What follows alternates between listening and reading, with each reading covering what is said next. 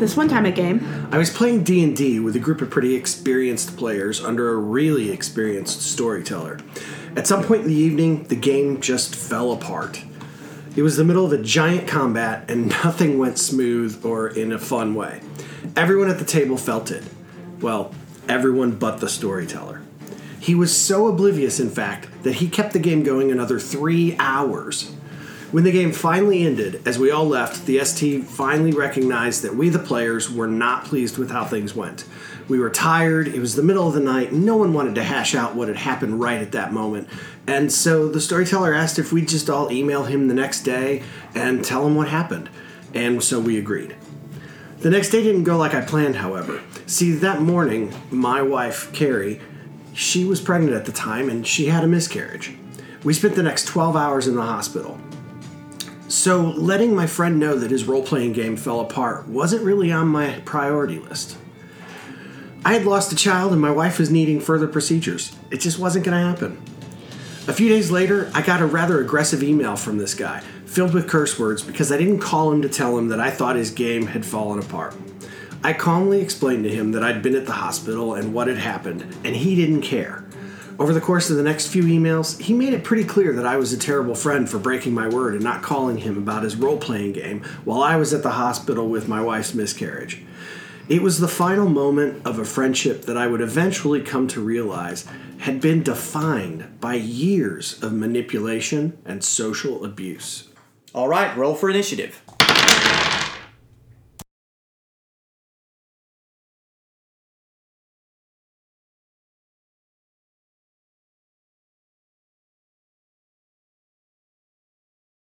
Welcome to On a Roll, the podcast that helps you level up your RPG. Tabletop, LARP, mush, and everything in between. we're not better gamers than you. We just all have different experiences to share. And maybe we can help you have more fun at your game. Because the only way to win at a role-playing game is to have fun. Wow, that was beautiful. 10 times the charm. Brought a tear to my eye. So, all right. Well, I am Ryan. I'm the curmudgeon. And joining me, as always, is Carrie the legend. Hello. And Jason, who is... The favorite, and with the least creative socks. Really? I'm Yeah. not wearing any socks. Well, that's pretty creative, isn't it? It is. All right. Well, you can find us anywhere you can find all of your favorite podcasts. We're on iTunes, Spotify, Google Play. We're all Stitcher. over. Stitcher. We Yeah. are on Stitcher. Jason just found us on Stitcher. And he was Yeah, like, I did find us on Stitcher. Hey, I like this podcast. Well, the beauty of it is that I've got like 3 podcasting services on my phone, so I liked us on all 3. So that Nice. makes our numbers look higher. Oh, yeah. Yeah. Yeah. You can also find us at facebook.com/groups/On a Roll podcast if you want to tell us what you think or give us ideas. Also, we'd encourage you to subscribe to us wherever you're getting your podcasts, and we'd really love it if you were to give us a review. Go say, hey, I like them, and give us 5 stars, because 5 stars is about all the stars that we can handle. So there you go. I can handle a lot of stars. Yeah? Yeah. Yeah, but also you did forget one thing. What did I forget? You forgot to tell everyone that our Patreon is live. That's true. Well, I thought that was your new thing, because that's what you've been working on all week. I have, but I don't feel good. So Well, when we last left- I'm working on it, but I don't want to talk. When we last left our intrepid adventurers, we were sitting right here at this table recording a podcast, and it had come to an end.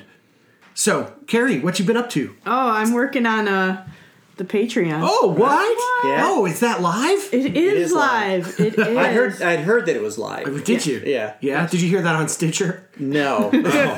I don't actually listen to the podcast. Well, yeah. I just tell it to mark it as listened. Right. Yeah. Well, believe it or not, podcasts actually do cost money to make. There is a lot of equipment involved and also a lot of time and energy and efforts and things. And so to help us with hosting costs and equipment costs and things like that, we have started a Patreon. So if you really like us, as soon as you finish subscribing and giving us a 5-star review, you can go to patreon.com/honorrollpodcast and consider maybe throwing a couple bucks our way to help us keep this thing going. As a note, I don't really care if they like us or not. if they want to contribute, feel free. if you want to send us hate money, I'm down. So if you listen to the podcast and are like, man, they suck. If you send Give us more money, so- maybe we'll be better. Yeah, maybe we won't suck. So for much. just a $100 Patreon commitment, That's right. you can go to Stitcher and give a 1-star review. That's right. Hey, what's the highest level? The one where they get to tell us what to do for 6 weeks? What? No, wait, we didn't do that. No, We didn't. our highest level is at 150. You get to run a game for us. I think that's amazing. I And, really want somebody we'll- to do that. Yeah, and we'll live play podcast it. But what you told me is the important thing is that we have to make sure that it actually processes before we let them do something crazy. Absolutely, You absolutely. need to make sure that their funds go through. Right, Yeah. and then they get to run a game Because if us. the check bounces, so does the game. That's right. What about you, Jason? What have you been up to this week? Well, I have had a lot of work again. I had to go to night shift for a few days, but I've been working on reading through those the books that I had, Yeah. and I've been thinking about Orion, but I haven't had time to do any writing. So honestly, I haven't been crazy busy. What have you been doing, Ryan? Well, I too have worked. I work in public relations, and one of the facilities where I work is just like 25 miles away from the volcano in Hawaii. So Oh wow! So No. Kinda have you doing been some- doing emergency work again? No, you know what? The crazy thing is that it turns out that Hawaiians are just like, whatever. We have volcanoes. It happens. Yeah. we're aware of this, so They're we like, prepare. evacuate in our moment of triumph. You know? Oh my goodness. Oh. Well, didn't you do a lot of work the last hurricane that come through Florida? Yeah, you had but to do a lot of people- work for that. Here's the thing: is you send buses to get people in Florida and take them to Tennessee or whatever to get them out Right. of Florida. Like you can't put people in buses on an island and get them away from the island. Right. So they're just kind of like, hey, we live here. This is And what we they're do. aware of what to do. Yeah. They take care of ourselves. They're all good. Yeah. Or they're good to go. You know, What? that's- Hey now. And continuing to chip away at the gun belts. I'm really looking forward to another play test. I am too. I can't wait till we're ready. I want to see your what your current rule set looks like because I want to start writing my adventure. Cool. Heist Yeah. at the Junk Moon. That's definitely. I've got a good That's idea. very I think it's cool. going to be good. I'm excited about Yeah. it. So, and of course, last night was the werewolf LARP. Yep. The local werewolf LARP. I couldn't make So- that one. It was my son's You birthday. missed a horrible game. I hate It's that. just awful. Well, I'm afraid that Kevin is one of 3 listeners, so we don't need to say his game was bad. And it Kevin, was- I'm sure your game was great. it Don't was listen to Ryan. fantastic. It was the best game I'd ever played in. It was better than Yeah. Cats, Right? Better than Cats? the musical. Oh, I thought you Yeah. played in a game called Cats. No. we Based have on the no. musical. Okay, to be fair, we have played a game called Cats, And Based on the musical? and No. someone who was once But it in was- Cats, but it was a John Wick game. Oh. and someone who was once in Cats plays in our game. Yeah. See. Travis. Oh, that's right. Yeah. Oh. Yeah, he was. So. Yeah, all, Anyway, it circles back. Right. So to be honest though, it was a fine game. I was just giving them a hard time because I Right. know that they. Well, you were so you were the only one of the trio who could be there that night. That's right. And none of your pack was there but you. nobody. That's not true. One of my pack mates was Oh, there. that's right. Christmas was there, wasn't That's he? right. Yeah. We have a friend named Christmas. It's So there. I always forget his real name because I've Justin. been told 3 different names is his real name. So he I tells never people remember. currently. He tells people his real name is Justin. Okay, excellent. Justin, it is. Yeah. So there we go. Yes. All right. Well, then I suppose we can go ahead and move to combat rounds.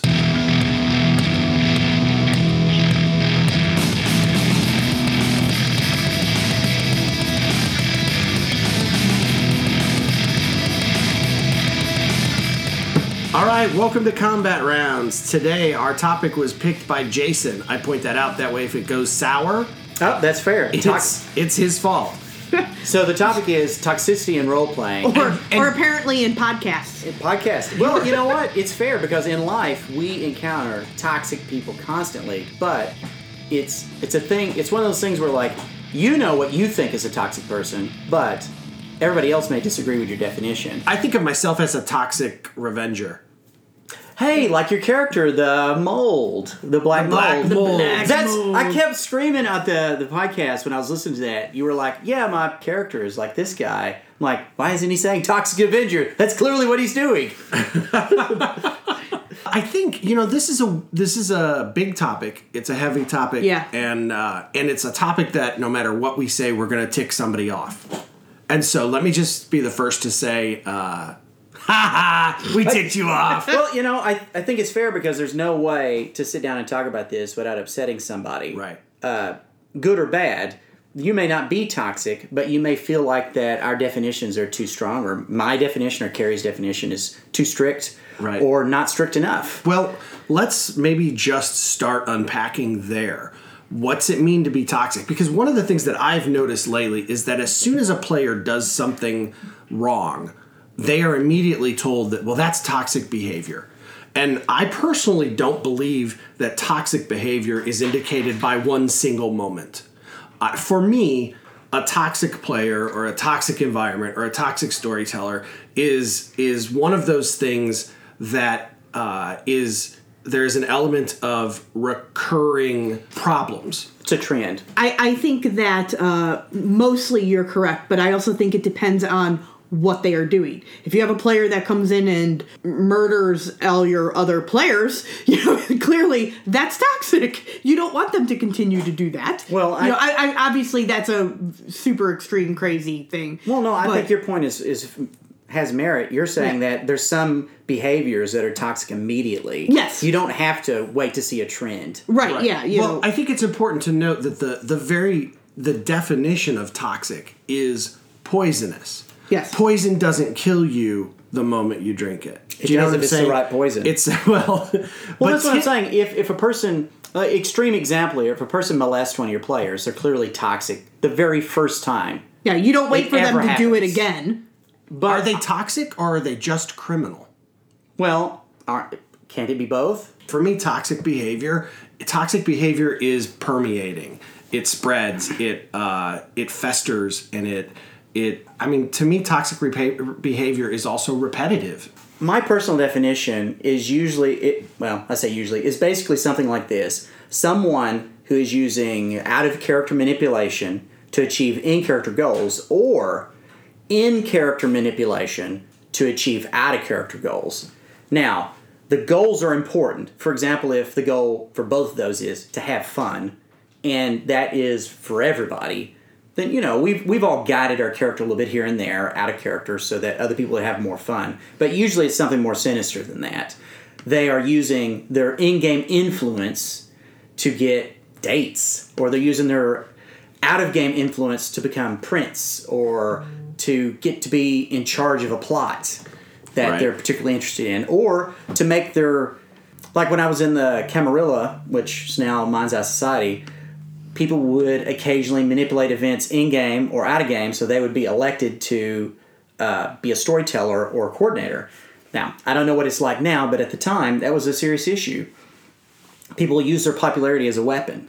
I'm just surprised, I guess, that we have such kind of differing ideas of what it means to be toxic. To me, the example that you would use, like coming into a game and sexually harassing someone. Yeah. One of you had said that felt like that, like that is a toxic behavior the very first time it happens. Right. And I don't think so. I think it is unacceptable and it is horrible, and that player should be thrown out, certainly. But you think that toxicity is a separate issue? Yes. I think that is just this one horrible thing that just makes you a horrible person, not toxic to our game. And the behavior is just as horrific and unacceptable. But I also think, though, that when a behavior like that happens at your game, even if that player is ejected, that behavior's what it does to your game remains for a while, like a toxin would. But are repercussions to things not just normal? I mean, everything has a repercussion. Somebody coming into a game and sexually harassing someone, that's just the easiest example. Sure, because we all agree that's toxic. Yes. Completely. We all agree that's bad. Yeah. It's wrong. Yes. So, but to me, it's not toxic until they become a broken stare. You know what? That's my favorite jargon. Buzzword? Buzzword? I really like it because I've encountered it so many times. Did we use that in our buzzword? We did not. Well, because it's not really a buzzword. Right. It's a real thing. Yeah, it's a very real thing. Jason, you want to tell us what a broken stare is? My understanding is that a broken stare is a person... Okay, for example, at my house, I literally had a broken stare in my back porch. It was an old concrete step, and if you stepped on it wrong, it would move. Well, me and Scott, my son, went down it all the time. We were fine. My wife, she did not realize that the step was messed up. And when she went down it, she fell and hurt her knee. So I fixed the stair so they didn't do that anymore. I actually removed it completely. But someone had to be hurt before you dealt with it. Yes. You just went, well, just don't step on it. Right. For a long time, me and Scott both knew that it was a problem, so we just ignored it, and we worked around it or stepped over it. And so in role-playing communities, and really any community, there's always a person, unfortunately, there's almost always at least one person who is not great. And everybody knows that's been around that person's not great. And we all tell each other, hey, watch out, this guy's not great. Or that you roll your eyes, oh, that's just Carrie. Yes. Yeah, well, yeah. Or we say, well, Ryan has these opinions, and you just don't talk to him about that. You know what? I encounter it at work sometimes. There'll be someone who is racist, and everybody just kind of lets it go. They're like, well, that's just old Billy. He's a little racist. It's that generation. Right. And in a way, that means that you're setting up every person who interacts with them, especially, obviously, a person of color, to be subjected to their racism because you don't call them out on it. But that's tricky, too. That's a whole other topic. Sure. So interestingly enough, though, the toxicity of the broken stair scenario almost lies with everyone else in their tolerance or excuses. Well, that's or the ignoring. problem. Yeah. Isn't it? Because we all want to be part of a community. Right. And we don't... Role players tend to try to be inclusive. Right. And we also... There's a lot of behaviors that we tend to default around saying, well, we have to accept a little antisocial behavior because most of us were not particularly social in high school, or we had very small, tight-knit groups, and we weren't popular. So we just... ignore some behaviors. Well, we empathize with some of it. We empathize because a lot of us have been there. Yeah.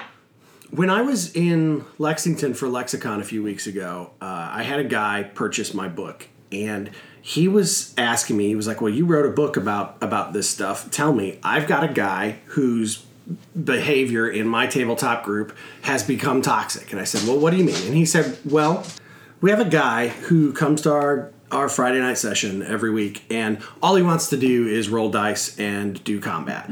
And he doesn't want to really participate when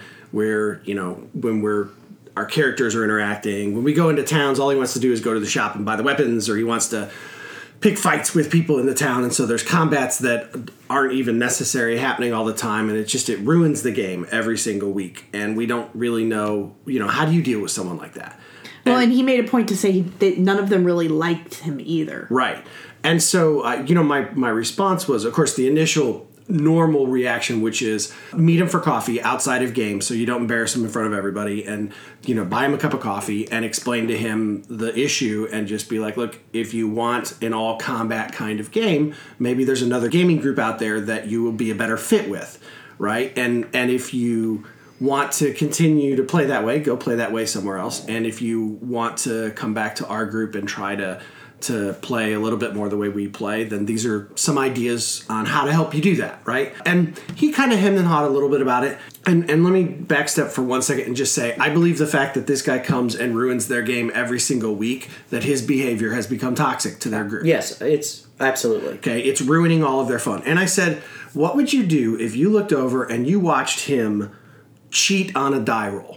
If he rolled his d20 and when you glanced away and you looked back, he had moved it to a 20, and that he did that, what would you do? And he was like, oh, I'd throw his ass out because he was cheating.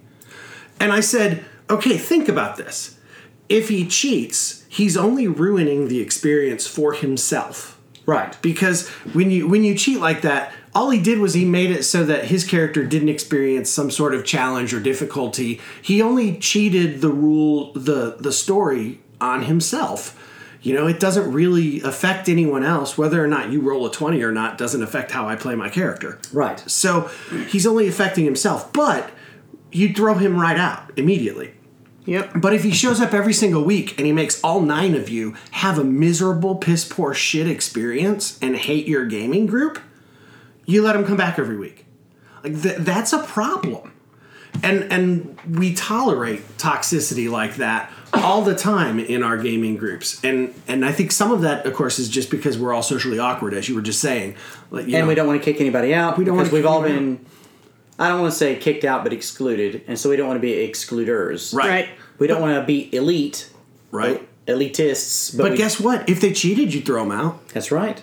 I think that's we talked about a little bit in our communication episode. Is that you kind of have to lay out what kind of game you're playing. Right. And I think that if people aren't interested in the game that you're running, that's okay. They're not welcome. I don't want to say they're not welcome. More like, hey, this is what we're doing. If you're not doing that, you got to do what you're doing somewhere else. Right. Just like you said. And so, to me, in that example, though, if that happened one night, if everybody got together from one Friday night, and he sat down and all he did was want to do combat, and he ruined the night for everybody, and then we all went home. Right. Like, to me, that was not. That's not. He the wasn't end of a the world. toxic player. You might say he was a. Depending on Overly aggressive. You might say, you might even say like, well, he was a crappy player, right? If that's not how you enjoy playing. Now there are other people who enjoy playing Dungeons and Dragons that way, and they might have said he was the best player of the group. Yes, but that's okay. He just didn't fit. But to me, that in and of itself isn't toxic. What's toxic is that it happens every week, and it ruins it. It permeates the game, and it ruins it. To me, there's several different ways that people abuse a game, and the easiest to notice is the first one, abuses the rules.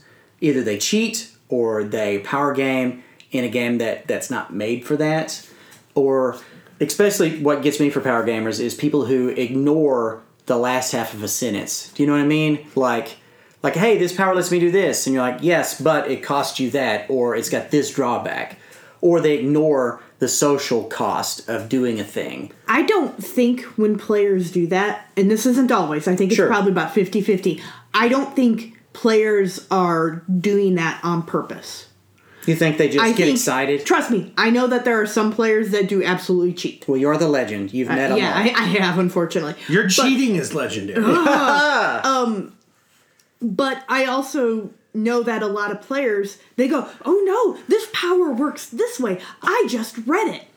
And you're like, no, dude, I know it doesn't work that way. And then when you read it to them, they're like, oh, that last sentence. And they really aren't doing it on purpose. Right. We've talked about before about how in TGN, in the Gru Nation, that LARP org, there was some super basic, simple gift. Like, I don't know if it was Sense Worm or I don't even remember what it was, but it was like this gift that everybody used twice a night. And people have been using it wrong for years. And it had been used wrong for so many years that, like, when some new player at some point said, that's not how it worked, and the whole game was like, yes, hey, it is. new player, you're wrong. And he was like, but it says right here in the book, and everybody looked, and no joke, the whole game went, oh my gosh, it doesn't work like that. And then, like, we had sent an email to the storyteller board of directors in that org, and we're like, hey, you realize we've all been running this wrong? And, like, the whole org was like, oh my gosh, we've been running this wrong. Right. Yeah, it's not. So what you're saying is that sometimes people are going to abuse the rules by accident, and that's not by definition toxic. I'm saying I think you can have toxic behavior and not realize you're doing it,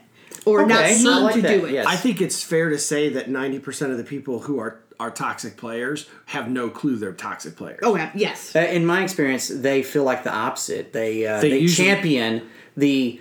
Well, I'm going to help get rid of toxic players. They're victims. Yeah. They think they're a victim. Right. Yeah. And they truly believe that. They believe they're victim. And I believe that sometimes it's like Carrie says, it's coming from an honest place of, I don't realize that my behavior is poor because obviously I'm making the right decisions. Self-examination is very difficult. Or no one has told them. No one has told them, right.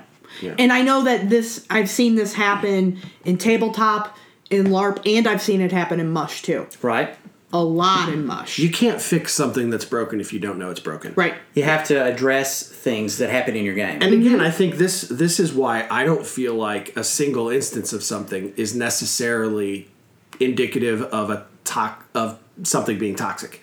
I think that it is possible to power game something one time and it not be toxic. Sure. If that's the game. Yeah, I understand what you're saying. Yeah. I don't agree with that, but I do understand your viewpoint on that. But I'm going to argue it the rest of the episode because and you can. I'm the curmudgeon. It's my job. Can. Your job is it's my job. I just read this article about the problem with toxic players, and one of the things it talked about is that in organizational play and even local games that are large enough to support it, you'll have people that are toxic, and maybe they don't realize it or not. Right. Mm-hmm. And it was written by this guy named Matthew Webb, and it was all about how that as a programmer, he has to always have his white hat on to be a good hacker, to try to figure out anything he writes, what systems can be abused by black hats. And he talks all about how that you have to think of your toxic players as black hats who are trying to abuse the systems that you have in place to prevent them from abusing the game and the players at it. Okay. And he talks about how everything has to have all kinds of redundancies and how organizations have an obligation to design systems that prevent people from automatically taking, these toxic people from automatically taking over the organization. Right. Well, I think one of the hindrances in LARP organizations or in role-playing game organizations or even in Mush is this idea of the clique. It's a problem. It's not always even an intentional clique, right? Like, for example, there may be a situation where a group of players believe something and they believe incorrectly that the toxic player is the victim. And so when you punish the toxic player or deal with the toxicity that's occurring, all of that guy's friends who couldn't possibly believe, Jason couldn't do that. He's the favorite. Right. He never would have done that. And so they all swoop into his defense, and suddenly the people who are protecting the masses are the bad guys. There's this cost. The cost of doing the right thing sometimes is you lose great players who are just misinformed. Yeah. That are trying to prevent toxicity. Exactly. Right. Yes. Because they feel like that they're being abused from the powers above. Right. I actually find that happens more in Mush than anything else. It's happening in underground theater right now really terribly. Yeah, but I'm saying, for LARPers anyway, you can usually be like, look, let me take you out for coffee. And then we'll talk about this one-on-one. Or tabletop, you see people face to face. In Mush, because the only interaction they have is on the typing, with that, yes. is that they do form, this is my friend, and my friend was treated poorly, and you said these things. But they don't see the pages where that friend was messaging the storytelling staff going, if you don't do exactly what my character wants for me to win, I'm going to sue you. Yeah, or I'm going to walk and take all of my friends with me. That reminds me of an Invisibilia podcast episode I was listening to recently. It was about the punk scene and how that they started having call-out culture. And one of the kind of feminist leaders in the movement realized that her best friend was probably guilty of a lot of these behaviors that she was trying to fight against. Right. And she had to completely cut off contact with him because otherwise she was no better than the other people that she had said, hey, you've ignored these problems forever because that guy was your buddy. Right. Well, this is my buddy, so I have to cut him loose too. I think that a lot of cultures are experiencing this as we're in the era of the social justice warrior. I think that there is there's a sense of posturing that has to occur, to stand up for what's right and all these things. And some of the posturing comes from just the fact that we all want to do what's right. But sometimes we value posturing and doing what's right so strongly that we end up actually doing a disservice to what's right and doing what's wrong. Well, the problem is that it's hard to know who is actually the toxic person if you don't have all the information. Right. And too often in gaming groups and gaming communities, we think of ourselves as knowing everything and that we know all of the information, or we believe our friend. Which is a tough call, not to believe your friend, because... Right. I mean, I have known people who were accused of things in the past that the evidence came out that they weren't guilty. Right. So it's a difficult call. Who do you believe? But at the same time, I don't, we have to do something. We have to support. Absolutely. But I think we're starting to move towards a whole other podcast. Yes. Yeah. A very special episode. Yeah, Sitting here let's watching the legend become more and more uncomfortable. Well, it's a tricky subject to talk about, Yeah. and I don't want to do a podcast in which we avoid tough things, but I want us to be mindful and spend some time researching this one so we get it just right. Sure. And I also think that part of the conversation is so large it almost deserves its whole own episode. Yeah, absolutely does. Or else there's a disservice done to it. So let's talk about what can we specifically do about toxic players. I think the first thing really is we just need to know that they exist. Yeah. I mean, you know what I mean? The first The first step is believing that it's a thing. The first step is knowing that the broken stair is the second step. Right. It's kind of crazy because we have to, and there's a lot of different kinds of broken stairs, obviously. And toxicity is not just broken stairs. In a way it is, because it's all about accepting the poor behavior of somebody else. Right. And just letting it go. See, and that's, I think, maybe where my feelings about the definition come in, is like, to me, it's not toxic the first time it happens because you should be cutting it off. Well, you know what I mean? It becomes toxic when you tolerate it and it moves on and becomes more. By using that definition, let's say, you got bit by a player and now you have this toxicity in your arm and you chop off your arm, it was still toxic. You had to do something because it was toxic. I guess, but I'm going to have to cut this part because I don't want to be proved wrong on the podcast. Oh my gosh! Yeah, usually you edit those things out later, and it just makes it look like you were right. Right, exactly. No, that's exactly it. Like 90% of the podcast occurs in it. We actually record 2 hours of podcast. That's very. I just trim it down. Generous. I just trim it down to the parts that make me look good. Yeah, of course. The first thing we have to do is we have to be okay with the fact that sometimes it's going to be people we like. Yes, absolutely. And we have to really be okay with that. We have to think of our gaming community as a community. Everyone in the community, even the people we aren't close with, they are part of the community. Right. And we don't want the community to go bad. And sometimes that means your friend maybe has to move out. I've had friends in the past that... You've never had friends in the past. That's true. We are your first friends. Well, you're in the top 8, 9, something like that. Who were terrible at game and fine hanging out with. And at some point, the community had to be like, look, game is bad for you. You need to stop. Right. And so they're still fine as long as they're not a game. And if you're a mature adult and you recognize the fact that certain situations are difficult for you to handle, that's okay. Right. That makes you not toxic anymore, but recognizing that potential within yourself and being willing to tell your friends, hey, while you're at game, you behave poorly, and I expect better of you because we're friends. Again, they can't fix it if they don't know it's broken. Right, and please tell me if I cross the line, because I've crossed the line. Jason, right now, your hand on my thigh, that's crossing the line. Whoa. I have pre-written consent. Wow. See, like that? Cut.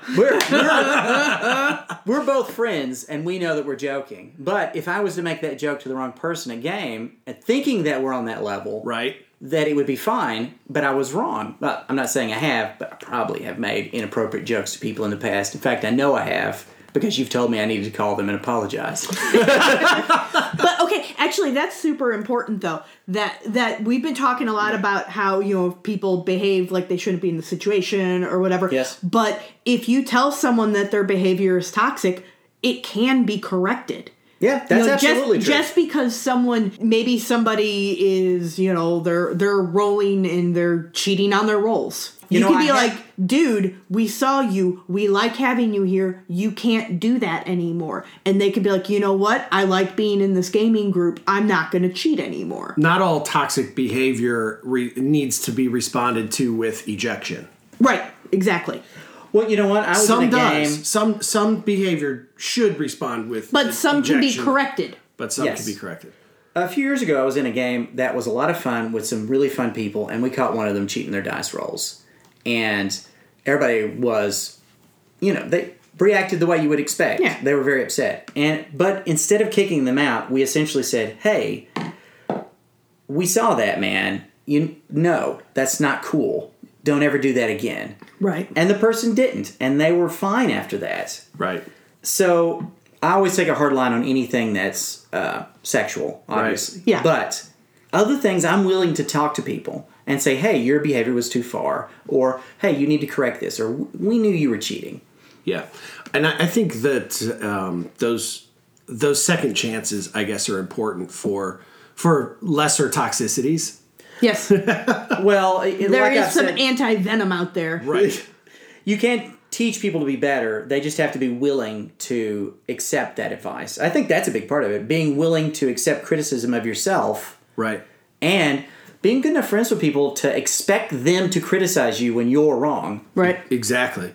Yeah. So now that we've shown that Jason is wrong, let's go ahead and... Hey, Hey. we edit that out, right? Anytime I'm wrong.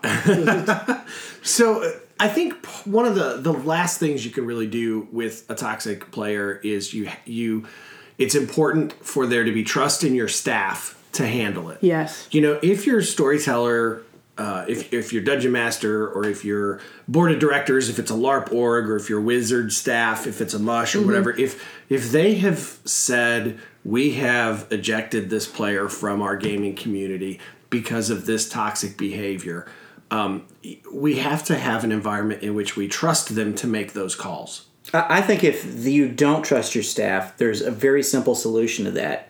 Don't play in that game. Exactly. And I know that in org play, that's a little more complicated. Right. And that maybe you pursue it up some next level. But for the most part, if I go to a game and I think that the staff is not trustworthy to deal with an issue, I'm just not going to play. Exactly. Because you have to feel safe. I have to feel safe. Yeah. I have to feel like I'm not just safe, but my family is safe, as in like my wife that's there, Right. my friends are safe there. Because me just being safe isn't enough. I have to feel Right. like it's a safe environment. Yeah. And most of the time, especially like in LARP organizations, when people think that the board of directors or the storytelling board or whatever the governing sort of body is of the organization, most of the time when they're not trusted, when they're like, well, I don't believe that they handled this toxic player, properly, or this player wasn't really a toxic player and the board just threw them out or whatever.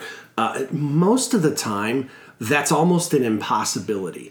Because the reality is that a lot of these, like Underground Theater is a great example. They're actually... Because you were on the board, so you know behind the curtain exactly how things They're work out. actually a not-for-profit. Like, they are a legal business, which means there are paperwork trails that are required by the federal government when you, for example, revoke membership.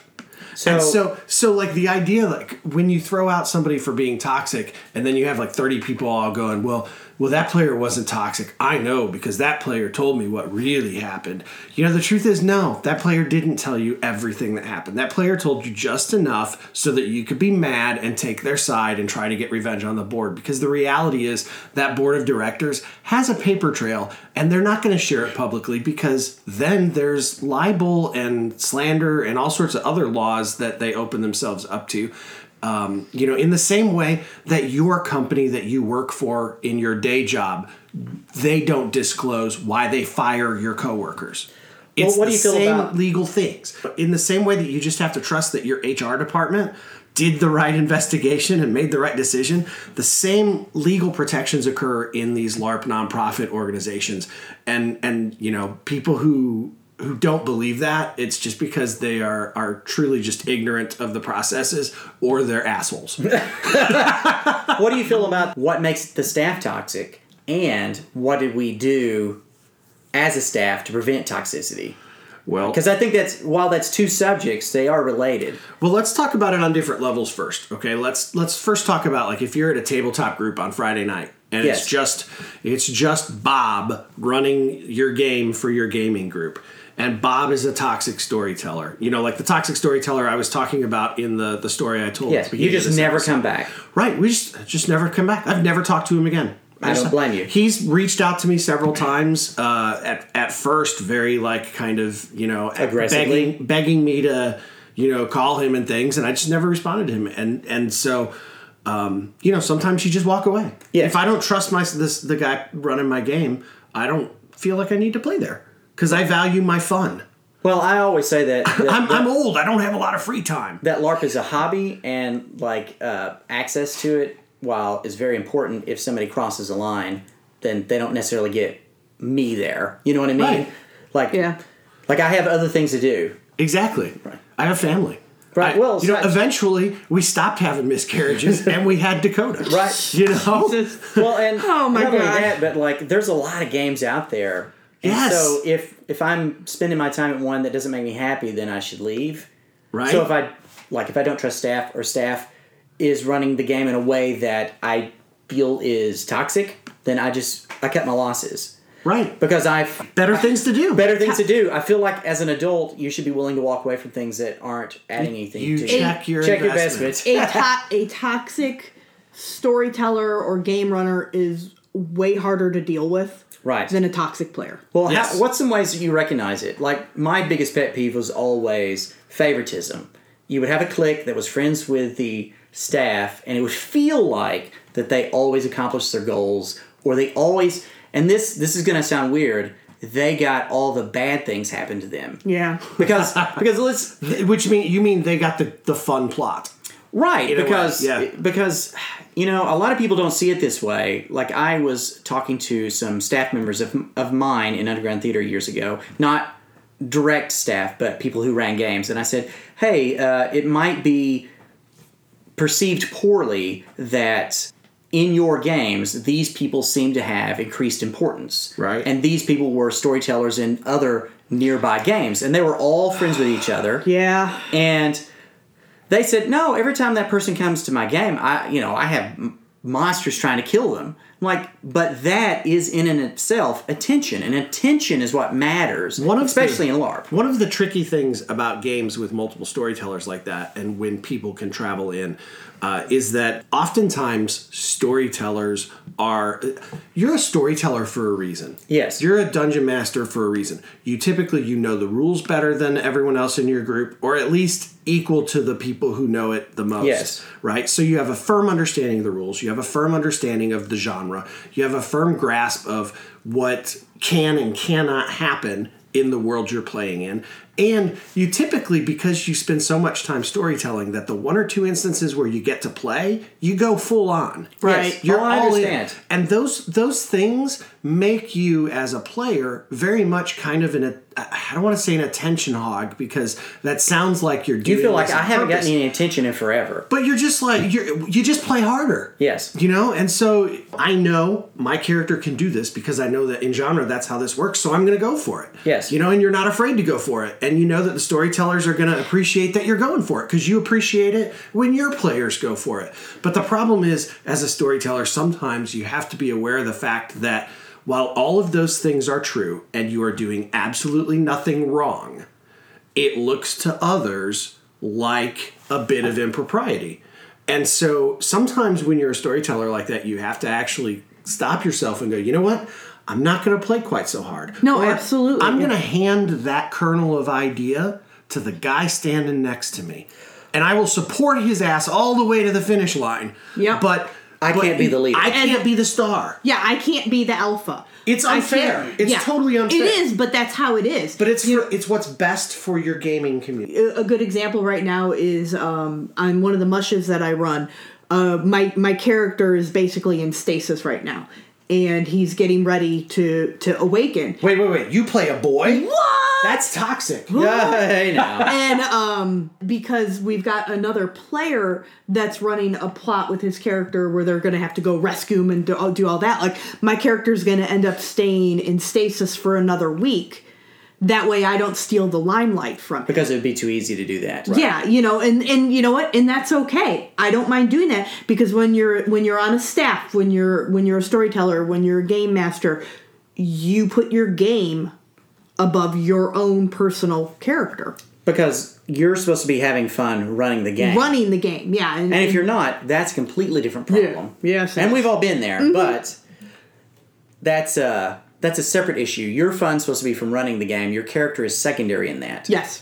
Well, that's complicated by things like collaborative storytelling. And Well, there's a lot of new movements that say that the storyteller is the least important part of game, or that the players are of equal importance. I think the players are of equal importance. But it's a different importance, and the difference thing. The differences become ignored or blurred. But most of those people who believe that tend to also agree that people who run a game, like in org play in one city, probably shouldn't be the alpha in another city, right, or the prince, because they recognize that you have greater access to information than the average player. Yeah. Well, let's explore, how can storytellers be above reproach? Well, one of the things that I always think about is the fact that, and this is something we sort of just hit on, is that you have to be very wary of accepting leadership positions in either the game that you run or games that you, say, travel to. Is it? Would you say that's true in the Mush world, that if you're a wizard in a game that you need to be wary in other games, or is the... No, no. Because the separation is great enough? Yeah, the separation is great enough. That it doesn't really cross over if you're a Mush. Because I know in the Mush world it seems very prevalent. In Mushes, though, like, you have a played by. You pick an actor or an actress to represent what you look like. Sure. And generally, you have a different face. So people don't actually realize, unless you say, hey, by the way, it's me. Right. They don't necessarily know who you are. Unless you have a certain, like, thing that you always type or a way you act. You know, sometimes you can go, hey, I think I know this person. It's kind of like how you recognize a voice on the telephone. Sometimes you can recognize a voice, how they write. Sure. There's been people that I have, while I don't mush, I used to do a lot of chat role-playing games, like on the Old White Wolf site. Right. Yeah. What about tabletop role-playing? Do you feel like that, what did Dungeon Masters... Don't be a difficult player, I think, is the best thing you can do if you're someone who runs... You know, most gaming groups, most like tabletop once or twice a week gaming groups, you know, let's say there's 7 or 8 of you or 6 or 7 of you, right? You've got, of that group, there's only maybe 2 of you who run games. You know what I mean? Usually the number of people who storytell in your group is always very much smaller. To those couple of people who actually do run games in your tabletop group, I would say when it's your turn to play, don't immediately scour the books for the most rarest specialist snowflake character you could possibly find. You don't have to immediately go, well, I have to play this Abyssian-bred Red Tarrasque possessed by a demon. I'm a weird shark. I haven't got to play anything forever, so I want to play something weird and out there. Or because I'm the only person in the group who has read every single book. I know. I read this one sentence about this thing. And it's made me want to play it forever. It's like that time you played a demon in Star Wars. No, that was not. That wasn't me. That was the NPC of the storyteller that I told the story about at the beginning of this tonight. Believe it or not. In hindsight, I learned almost everything I know about being a good from that one storyteller from that one guy. Just do the opposite every time. In hindsight. In hindsight, it's really it's sad. It's unfortunate. I remember playing in one of his game once with you, and something had happened in, like, somebody, like, got their foot, it was like a D&D campaign, and someone got their foot in a trap, or something ridiculous happened, and all of the players started making foot puns. And just being silly, and everybody was laughing and having fun, and he got so mad. Because he was trying to tell a story. Yeah, this is my high art. Yeah, and it was just like, we're all having fun. You win. That's the point. We're having fun. You are doing a successful game, sir. Right.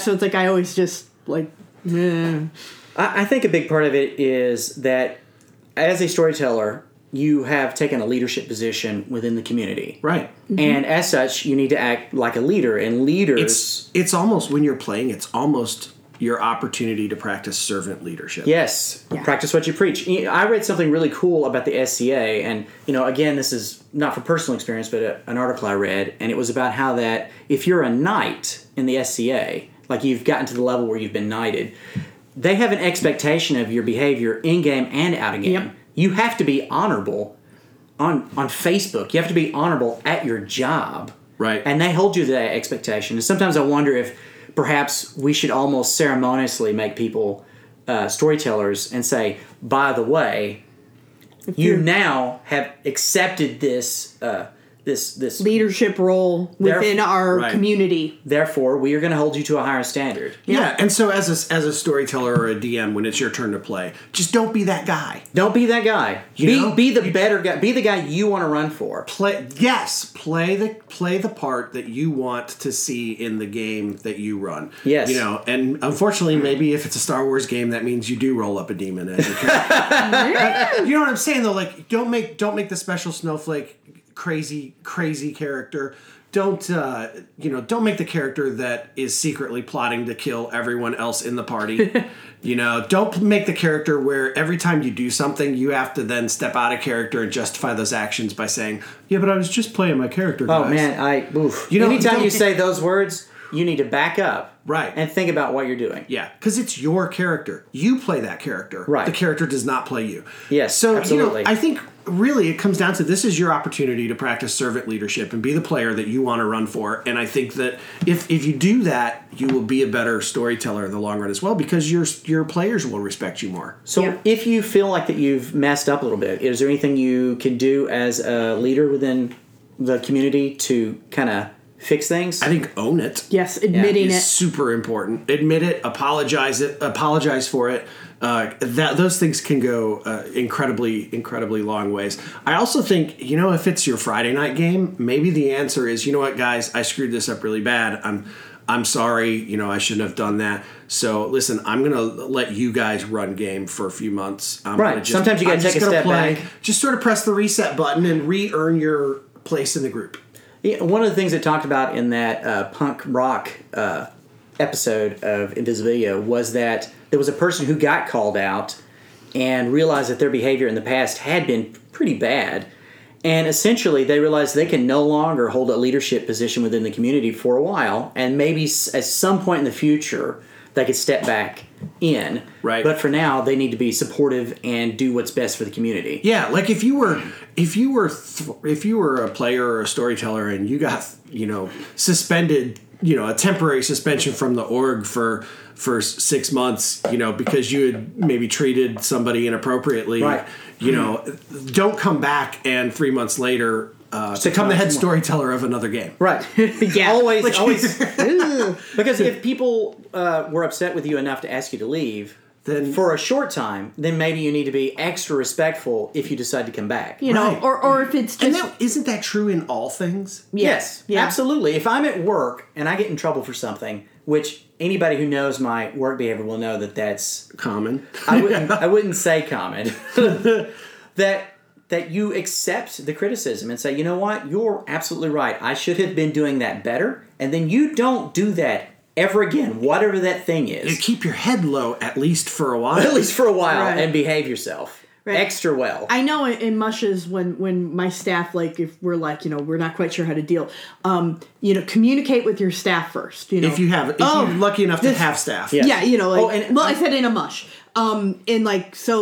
If you have a player that you're having problems with or you're not communicating directly, hand it off to another staffer to do that. Yes. Or go, I'm going to send them this message. Does that sound okay? I've had my messages edited, and I've edited my other staffers' messages hey, we know this player doesn't respond well if you talk about ice cream. Don't talk about ice cream. We've all edited each other's tirades. Yes, absolutely. And sometimes you got to write the tirade, but somebody else needs to send it. Yeah. I edit you guys on this podcast all the time. I know, to make yourself look better. What happens when the staffs and the players have become adversarial? Well, I think because that's like toxicity at its worst, and toxicity at its worst is sexual harassment or physical those sort of threats. But outside of the criminal, toxic environment at its worst is really when the staff and the player become unable to trust one another, or there's a us versus them kind of mentality. Yeah. So what do you do when the community has become problematic? Well, I think when the ST player relationship becomes adversarial, the first thing you have to do is recognize that that's happened. You should never be... Every story you should tell should be to be interesting for your players, not to get them. Right. And if you catch yourself, hey, all of my stories are about how to get these people, maybe that's a problem. Especially if they seem to be playing in a certain way that encourages you to do that. You either need to sit down and say, hey guys, this is not the sort of game I want to run. Right. Or you say, hey, these are the sorts of reactions that are normal. Or finally you say, hey, this is the sort of game they want to play. I should adjust my style. I think that recognizing, I think we need to specify, though, that recognizing the problem doesn't mean like sitting down with your staff and going, yeah, we got a problem with our players, man. If you say the words, I've got a problem with my players, you've got a problem with your players and your staff. Well, but what I'm saying is you have to communicate with the person you're having the problem with. Oh, yes. Definitely. Not, just sitting around going, hey, staff, how do we fix this? Is it going to work? The answer is the first step to us fixing it is we sit down with all of our players. Yes. And we say, hey guys, we have a problem. And I think being open and honest with your game as a whole, going, hey, this isn't working. We want it to work. I'm willing to make some changes. Are you guys willing? Let's talk. And I'll tell you the crazy thing is that if you have built a healthy gaming community that has become adversarial, if you try to break that by sitting down with the entire community and going, hey guys, this has become broken. We don't trust one another, or we have become adversarial. What can we do to fix it? You will be incredibly surprised at the support you receive for trying to fix it. Well, players don't want to be your adversary. They know that they're losing when there's no fun.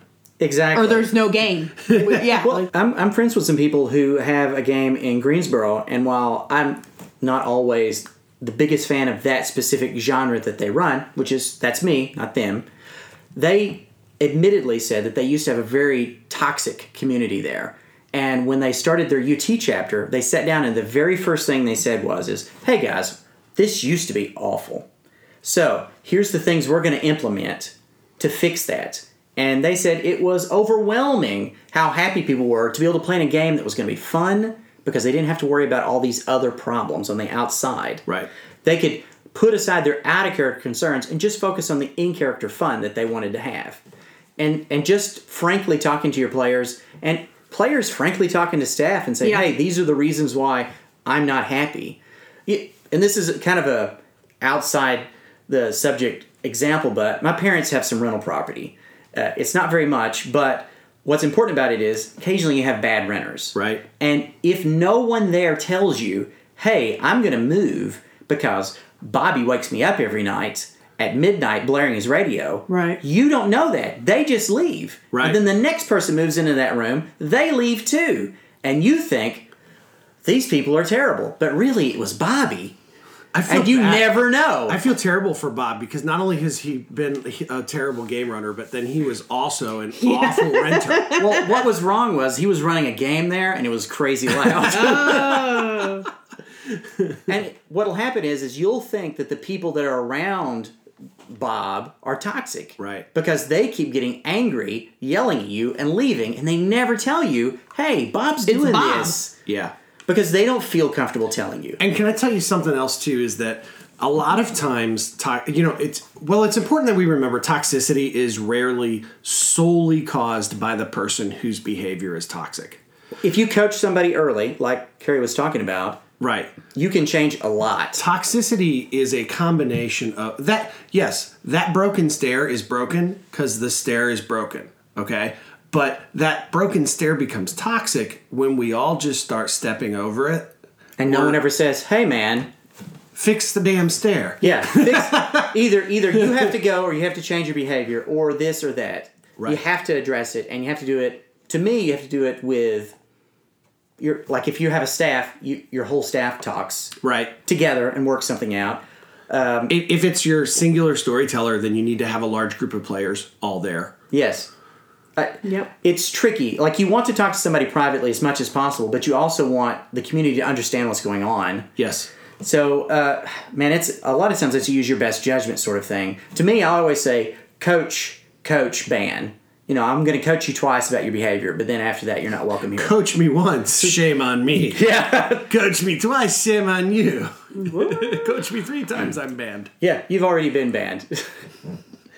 I think it's also important for us to, really drive home this idea that 99% of the time people don't know they're being toxic. Right. And like you said, and we touched on it earlier. Everybody had. Earlier, of the 99% of the time that the person doesn't think that they're being toxic, probably 80% of the time they believe it's everyone around them that's being toxic. Because what they're seeing is the reactions to their toxicity that feels like they're being attacked. And you know what? They're not going to like it when you tell them, hey, I think you're the problem. Well, one does. No. Yeah. But later on, it might even be years down the road. Right. They're going to be, you know what? I was a jerk. I was the problem. Yeah. And if you hadn't have planted that seed, then immediately they would never have came to that realization. Yeah, and it's part of the reason why this is a terrible belief, but it is. I believe that it is true, and I think you guys will agree with me. I have found in all of these years of storytelling that the player or players who are complaining the most about your game are usually the source of the problem. It's a tricky divide. I agree. A lot of times the loudest people that have issues with toxicity are the ones who are toxic. Look, right. I just like to say, he who smelt it. Well, part of the problem is that it's difficult to believe that you're the bad guy in any situation. We all have this internal narrative that's trying to paint us Right. as the hero. And when you tell these stories to other people, you tell the story as if you were the good guy. Well, yeah. And it reinforces your own belief that you're the good guy. And, like I said earlier, I take a hard line against physical and sexual Absolutely. things. But most other things, I'm willing to coach you at least once. Right. And even with some of the, I used to be a very physical role player, as in I would want to, slap somebody on the shoulder. And there's people who are not into that at all. Right. Or I don't realize, because I have a physical job, I don't always realize my own strength versus people who do not have physical jobs. You are so very powerful. I'm not that strong. I'm strong compared to people who don't do manual labor for a living. And, I've slapped people on the back and they've been like, hey, that's too hard. Yeah, hey, don't do that. Do not do that. I do not accept physical role play. You carry wood all day. I live in my mom's basement. No, you know what? Those guys are never the problem. That's true. It's usually some PR guy who sits in office all day. You hit me so hard. Yeah. No, you know what, I say that, but you usually do accept physical role play. I do. Yeah. Is this where you now go on? It's the patent slap. What are you going to hit? No, I don't know. I'm going to have to hit you with something, though. Just they're grabbing each other's thighs again. That's weird. No, I need to bring in a rat collar for your character and put it on you in the middle of the gathering. Because he's a ratkin. Right. Yeah. That could be great. This got awkward. It is. All right, then let's go ahead and wind it down. So, in conclusion, what do we think about toxicity? We didn't talk about any of the huge, heavy hitting stuff like the sexual harassment and sexual abuse, and that's I think it's important to note that was a little bit intentional because that's one of the reasons why we're starting the Patreon. One of the goals is to be able to have enough money, to have a lawyer come on the show to talk about how to deal with those things. And we have already contacted somebody to talk specifically about that, but we've got to wait till we've got enough funds to be able to. Because you have to pay somebody to do that. Right. So, if you want the professional thoughts, then you have to pay professional wages. That's why we're doing this for free. Yeah. But having said that, though, as a general rule, I think resolving toxicity is about being self-aware and aware of what's going on around you and being open to the criticism of yourself for those things and also to express that you're seeing those things around you. I think another thought on that is to say that remember that if you're part of a community of any kind, you have to remember that you're not just responsible for your own enjoyment. You're also responsible for the enjoyment of the community. Right. Yeah. And even if you don't believe, say, a specific behavior is a problem, if the community is not happy with it, then you need to address that in yourself. Is that a real problem, or is that something that I need to maybe leave the community if they don't believe this? Right. If you're miserable, you're going to make everyone around you miserable. If either one of you is miserable with your behavior, you either need to change your behavior or leave. Right. And then I think the last is just that we have to be willing to communicate with each other. Always. Trust your friends, trust your community enough to one-on-one address things. Peer-to-peer coaching. It's one of the things they talk about at work for safety is that you can't get people to wear their safety glasses all the time by their boss telling them to wear their safety glasses all the time. I, as their friend, as their peer, has to say, hey, put your safety glasses on, put your earplugs in. The same thing is true of safety in a community. Hey, man, leave that girl alone. She clearly isn't interested in you. Hey, man, I think you were cheating earlier. Or when they say, hey, man, maybe you shouldn't have yelled when everybody else was trying to talk. Listen. And think about those moments when something does come up and you start hearing everyone around you saying things like, "Oh yeah, well he's been a toxic player for years." Take a moment and look at those years and see if you can figure out, like, at what point did we start tolerating that? At what point did we not step in so that when those things happen with someone else, we don't let that behavior be repeated? And you have a measure of culpability at some point. You had an opportunity to coach that person 20 years ago and maybe change who they are. Right. And you didn't. And while they're the person who actually did the thing that's bad, Carrie. you could have fixed it. Well, she's the legend. She's the only one who's been running for 20 years straight. You could have made a better player, and you chose not to. You could have been a better player, and you didn't. So, Sorry. are we ready for... I feel like you just gave us this huge turd of awesome. So let's go ahead and Yes. go game wrap. Yeah.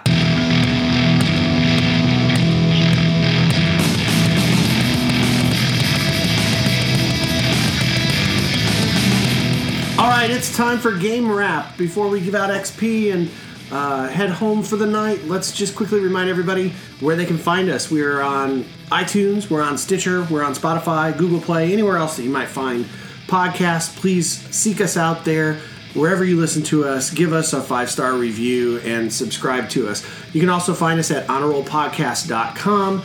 And you can give us feedback or hang out and talk to us at facebook.com/groups/honorrollpodcast. And of course, last but certainly not least, we now have a Patreon. We are at patreon.com/honorrollpodcast.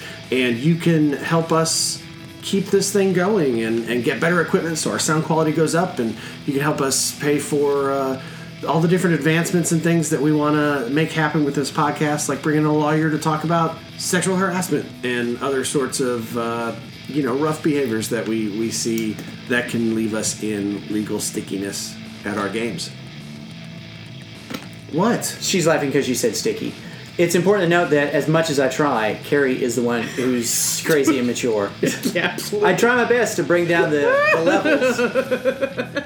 All right. So, hey, I came for XP. What do I got? Well, okay. First up, Jason, you get 3 XP for attendance. Woohoo! Yeah. Wait, that's not as much as floor. That's too bad. What is floor? Who cares? Isn't it 4 now? I don't know. Okay. Don't care. I'm over it. I think floor is toxic. That's a whole nother episode dealing with XP differences in large-scale games. All right, so you get 3 points for attendance. You get 4 points for doing the show notes for us this time. That was nice. We appreciate that. Well, I decided it was my turn to do something. Yeah. Since you do most of the work. And lastly, you actually get 12 bonus experience points this evening because I can tell you've done a lot of driving in your car and your left arm is completely sunburnt and your right arm is as pale as my stomach. That's true. That's And true. Oh, so- my goodness. It goes all the way up. That's what I'm saying. Carrie, you get 10 points for attending. Oh. Thank you very much. And you get 2 points for loopy comments caused by the medications that you're on. They're not that loopy. That's true. Were That's they? true. Was I? I don't know. Well, according to the chess timer that we use to make sure that you get to talk the same as the rest of us, Right. you're way behind, and we attributed it to you feeling bad this week. Yeah, I haven't been feeling Yeah. very well. It's true. It's true. All right, well, join us next week when our topic is, should Jason shave his entire body for his LARP character? The answer is yes. Until then, remember, Again. the only way to win an RPG is to have fun. Have fun. Have fun? Fun? What? No. Have fun. Eh. Fun is toxic.